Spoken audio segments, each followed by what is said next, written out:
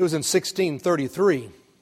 Galileo had been called to Rome to come to stand trial before the religious authorities. They were trying him on heresy. You see, Galileo had been studying the heavens, and he finally had determined that mathematically he could prove that the sun was the center of the universe, and that the earth and the stars and the moons all circled around the sun, just as Copernicus had said. But the church did not like that idea. For hundreds and hundreds of years, everybody knew that the earth was the center of the universe, that it was the sun and all of the stars and all the moons that circled around the earth. I mean, after all, we believed God is our creator. He created the heavens and the earth. He created us. We are special, so we are at the center of the universe, and everything must revolve around us. Everybody knew that to be true. And now Galileo came out with this whole different idea that he said he could prove. And so he was called to Rome to be tried on heresy. And when he got there, they said, either you recant or we're going to burn you at the stake. Now Galileo was a brilliant man.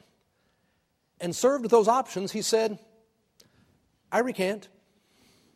I must have made a few mistakes in my calculations. Maybe I was wrong after all. And so he was banished to be under house arrest. He was sent home. He would be there for the next 9 years until he died. He would not be able to teach nor publish any of his papers, but he would be able to be there and continue to look into the heavens and make his calculations and write his things down. He just couldn't tell anybody, and he could not go publish nor talk. He had to hold it all to himself. Now, of course, we know that Galileo was right. The church was wrong. The sun is the center of the universe, and everything does go around it. And the church did apologize in 1992. 350 years after the death of Galileo, the church said, we were wrong. We made a mistake. We didn't handle it right. It took a long time, and it was hard for us to deal with. And I think there's a good reason why. It's because of the struggles we all have, if you think about it. When you know something to be true, it's hard to imagine a different reality. When you are convinced you know something to be right and true, it really is hard to even imagine something being different. It was the struggle of Nicodemus, though he found a way to deal with it. In our scripture lesson this morning, we read about Nicodemus. Now you know you can find Nicodemus 3 times mentioned in the Bible, all in the book of John.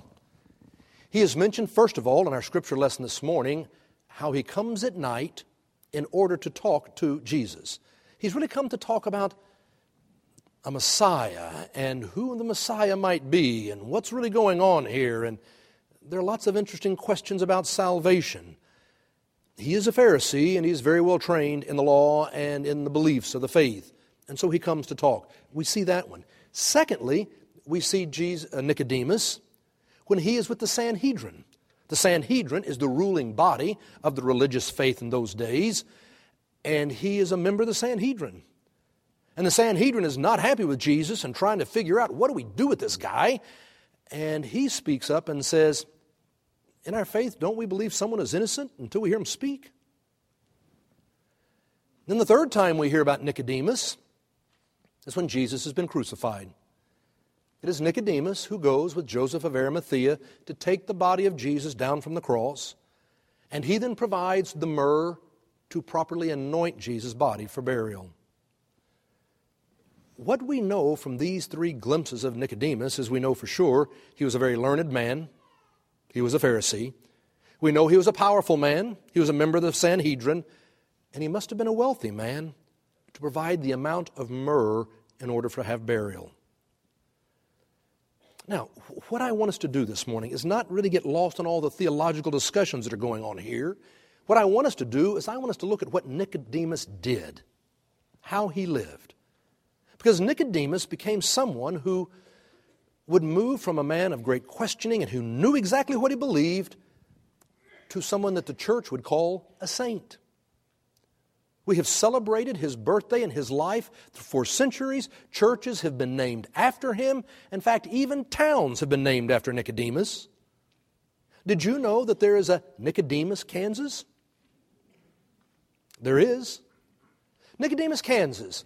It just so happened that after the Civil War and Reconstruction, there was a group of former slaves in Kentucky who decided they wanted to be born anew, born again, to view things in a new way. And so they packed up and left Kentucky and went to Kansas to live in a land that looked very different. And they went around trying to recruit other former slaves to all come together, and it became the first and the largest black colony in the United States after the Civil War. Because they wanted to live inspired by Nicodemus, someone who was willing to be born anew again. This morning, I want to continue on with the sermon series that the Reverend Wendy Lambert started last week entitled Something for the First Time. It's actually going to be our theme for the entire year in 2015. It comes from the question, when was the last time you did something for the first time? Because what we find is that sometimes life is sure easy to get into a rut or a routine, and we think the same things and we do things the same way, and we may be missing what God is trying to say to us, the life God is trying to lead us into. And so are you willing to do something for the first time, to think about something for the first time in a new way? Because I believe that if you and I will take seriously examining our lives in the light of God's grace, God may have a new truth for us, to see things in a new way. Just like Nicodemus, it's what enabled him to be born again. Two things that I want us to see. First of all, Nicodemus winds up saying, "How can this be?" with an open mind. Nicodemus was willing to have his imagination stretched, to look at his world in a new way he could not imagine, and yet he would be shocked, how can this be? And yet he would be an open-minded thinker so he could experience a new truth. We know that he was a learned man. And so he comes to Jesus to talk to him, and he's talking about the Christ, and well, what about this, and who could God be doing things? And Jesus said, look, a person cannot enter the kingdom of heaven unless they've been born again. What Jesus said is they cannot be born anothem. Anothem. Anothem is a Greek word that literally means born again, or born from above, or born anew. It has multiple meanings. Not just one meaning like you and I would have in an English word. We got to say, it's this. And so if you go read different translations of the Bible, some say, Jesus said you got to be born again. Some say you got to be born from above. Some say you got to be born anew. It has all these meanings, and saying it to Nicodemus caused him confusion. What is Jesus really saying to me? And so it is, he takes it literally and says, how can a grown man enter his mother's womb to be born again? And Jesus is trying to say, no, this is about a spiritual birth, something from heaven anew in your heart. And Nicodemus is just confused with all this and goes, how can this be? When you know something to be true, it's hard to imagine something different. Did you know it was on January the 12th, 1915, 100 years ago tomorrow, our legislators were in session up in Congress, and they had legislation before them on whether women should be allowed to vote. 100 years ago tomorrow. And they took their vote, and they decided no. Women should not be allowed to vote. Now, if you went to those people 100 years later, if we could go back to them and speak to them and say, how could you say this? Women should be allowed to vote. Women should be allowed to make a decision. Do they want to stay in the home and raise children? Do they want to go outside of the house and work? And if they go outside of the house and work, shouldn't they be allowed to do whatever they feel called to do by God? And I know it's a really radical idea, but shouldn't they be paid the same as men for doing the same job? And if we went back and said all these things to those legislators 100 years ago, they would be saying, how can this be? Of course not. We know the truth. We know reality. Women should not vote. They stay home. They raise the children. This is who they are called to be. And yet 100 years later, we look at it and go, how could they ever think that? There's a different truth. It was 150 years ago, 1865. The Civil War would come to an end. One of the bloodiest wars in the history of our country. Thousands upon thousands of people would be killed. One of the main issues that caused the war was slavery. Is it right for a white man to be able to own black people as property? To have them as slaves? If you went back to speak to the people in those days who were slaveholders, we would say, how can you ever think such a thing, that it's right to treat a person as property, to own someone? And they'd say, but what do you mean? How could this be? Of course there is slavery. There's been slavery from the beginning of time. To imagine something totally different? That all people should be free? You can go back to our Constitution, and in our Constitution our forefathers said, all men are created equal. And that's exactly what they meant. All white men are created equal. It would not be after the Civil War we'd finally start to say, okay, maybe it doesn't mean just all white men. Maybe it can be all men of all colors are equal. But it wouldn't be till the 20th century we'd finally be willing to say, well, maybe it means all men and women. Maybe all people are equal. It seems so clear now. But in that day, it wasn't so clear. But you go all the way back to Jesus. And if you go back to Jesus, it's fascinating to see that he treated people like Nicodemus, a man of wealth, power, knowledge, with respect. And he also did that for women and for children and for Samaritans and foreigners. That Jesus came with a message that said, we are all God's children. And we all deserve to be treated with respect and to be free. Now, he would have said that 2,000 years ago.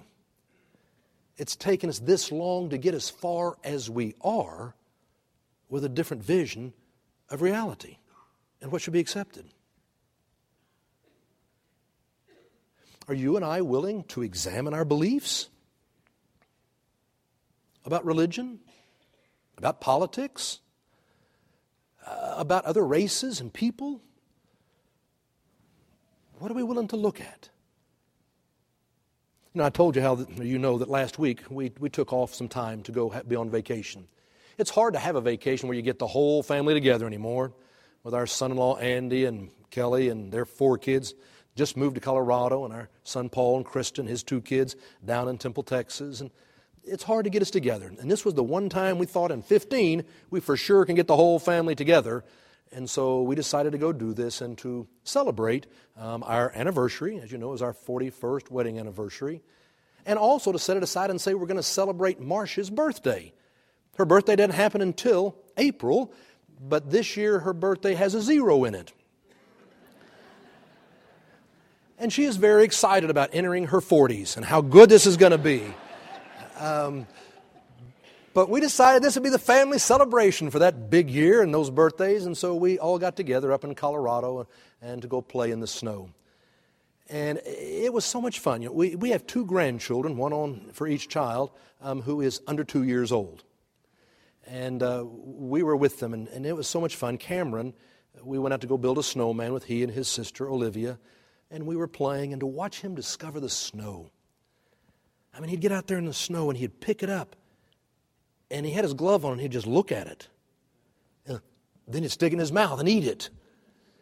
And then he'd pick up some more and look at it, and then he'd stick it in his mouth and eat it. We tried to make sure that snow was always white, wherever he was. But we were out there probably for an hour building a snowman, and he's always just wandering around and looking at this stuff and pressing on it and pulling it up and sticking it in his mouth. And it made me go back and remember my daughter Kelly when we first moved here to Oklahoma. We came here in 1991. Our son Paul was in the 3rd grade. Kelly was in the 5th grade. They'd been born and raised in Houston all their life. And growing up in Houston, my kids at that age had never seen snow. Never seen snow when we moved to Colorado, to Oklahoma. And when we moved up here, it was in June of 1991. It was on Halloween, October the 31st, 1991. We had a big snow. We were in the house getting ready to go out for Halloween, getting all dressed, didn't know what was happening. We opened the door, and there the park and the yard are covered in snow. I'll never forget Kelly. Here she's in the 5th grade. She goes running outside. She picks up the snow, and she has it in her hands. And she looked up at me, and she said, "Daddy, it is so different than I imagined it to be."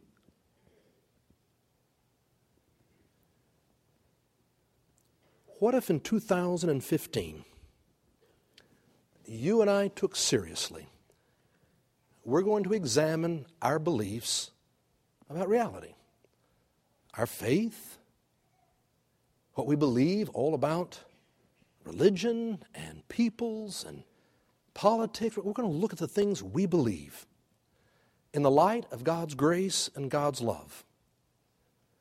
Because if we do, we might discover that God has a truth for us that is so different than what we thought it would be. That maybe there is a reality out there that God wants to expand and stretch our imagination. That our life is going to be different than we always thought it would be. But maybe it's still going to be very good. Can you expand your imagination and your vision and let God speak to your heart so that you can be led into a meaningful and new life? That maybe you could be born from above, born anew, born again. It's what happened to Nicodemus. He was willing to say, how could it be? With an open mind to question and learn. So secondly, when I look at Nicodemus, what I see is a man who is committed to a lifetime of learning. He came at night to see Jesus, and we know that he came at night to see Jesus because he didn't want other people to see him. But we know he also came at night because that's symbolic that he came in the dark. And I think theologically John was trying to say to us, Nicodemus was in the dark. He didn't understand. His perception and his vision was not what it could be. So he came in the dark. And it would be through Jesus that he would come to see a new reality, to envision the world and his life in a different way.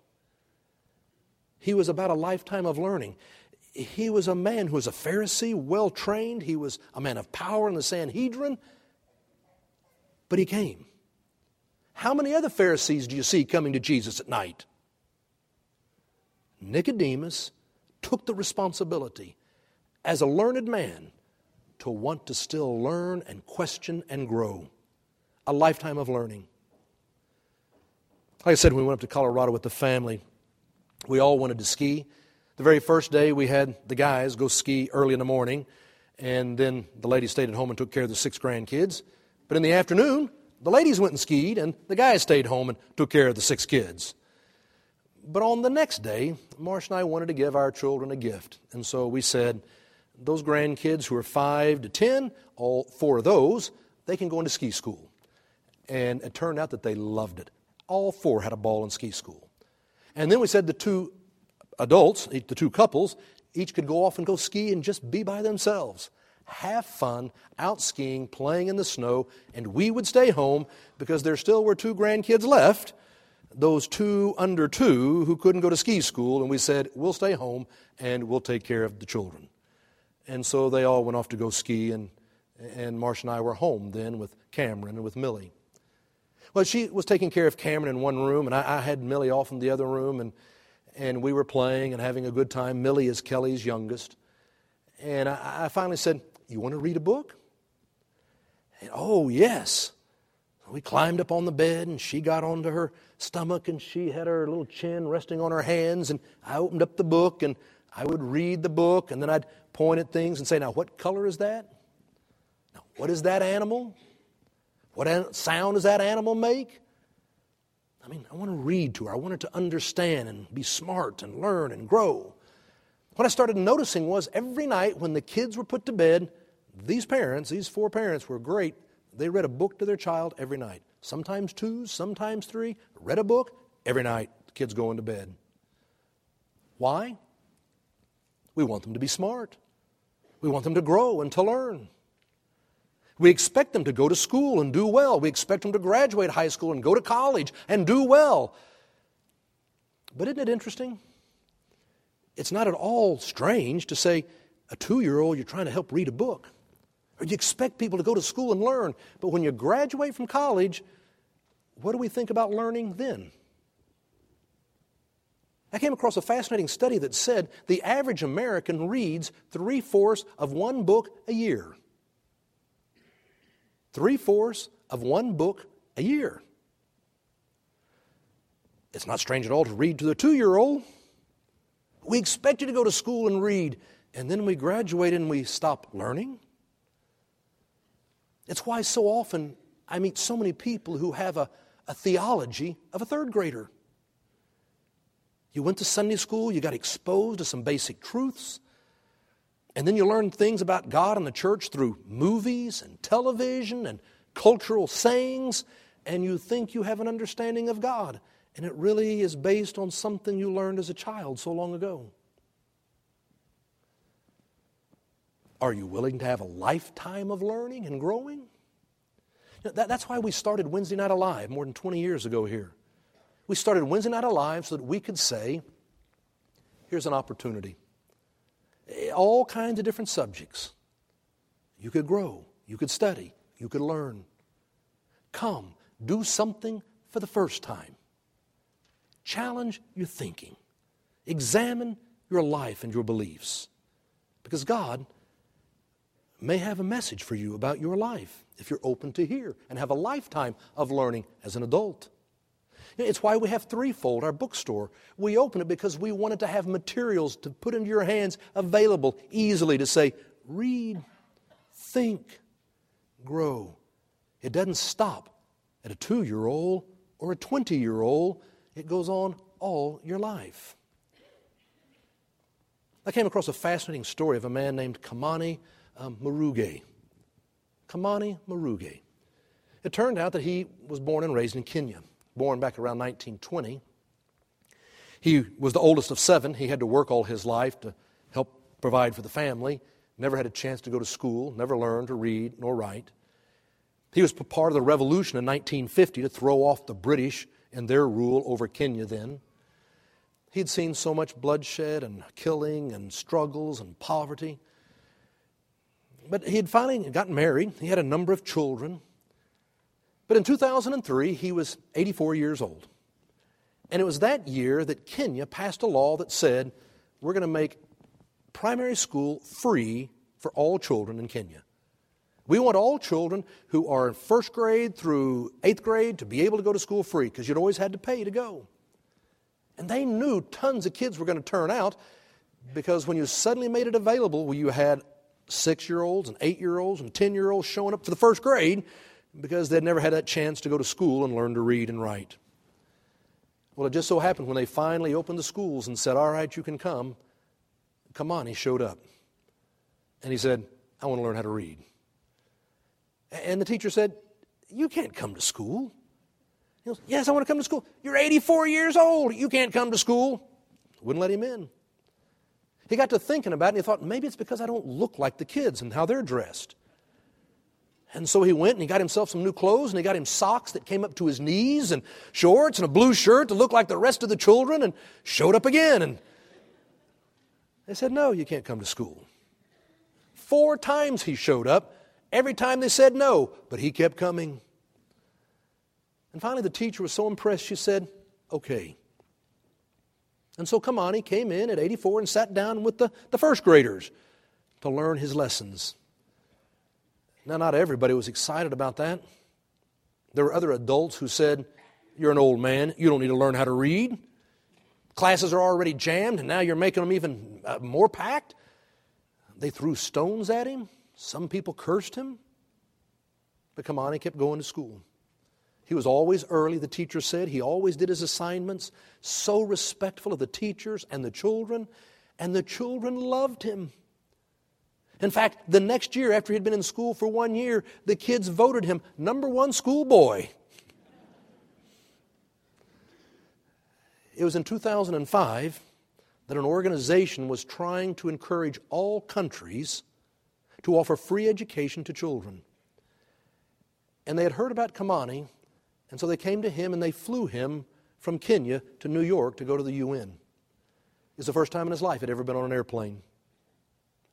He flew to the UN and he addressed all these delegates from countries around the world.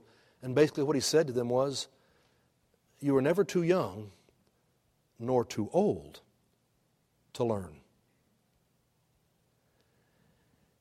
Came back home, kept on studying. You know, the fascinating thing is that the British, who he had helped to overthrow, heard about his story and they came and they made a movie of his life. And they entitled it, The First Grader.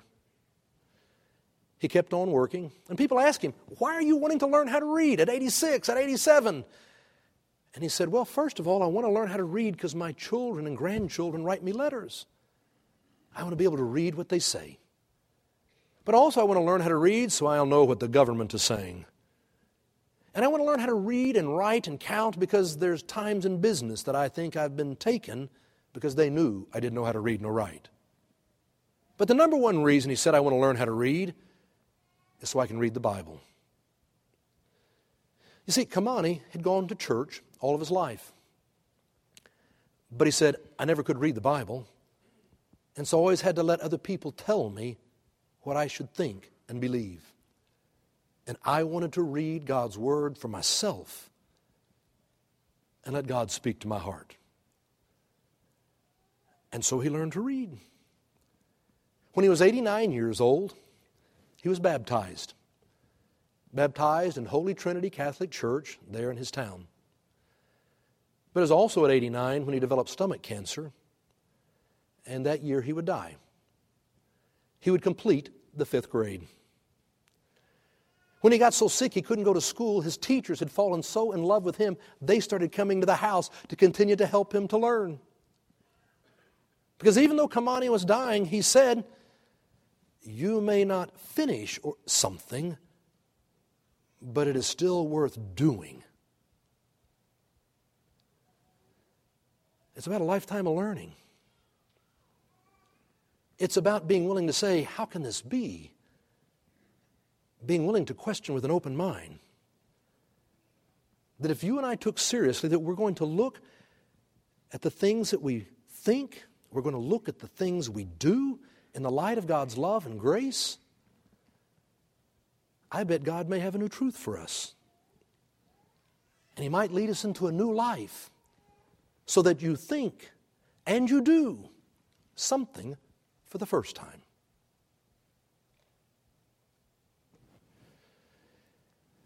It's in the name of the Father, and the Son, and the Holy Spirit. Amen. Let each of us lift up our own silent prayer.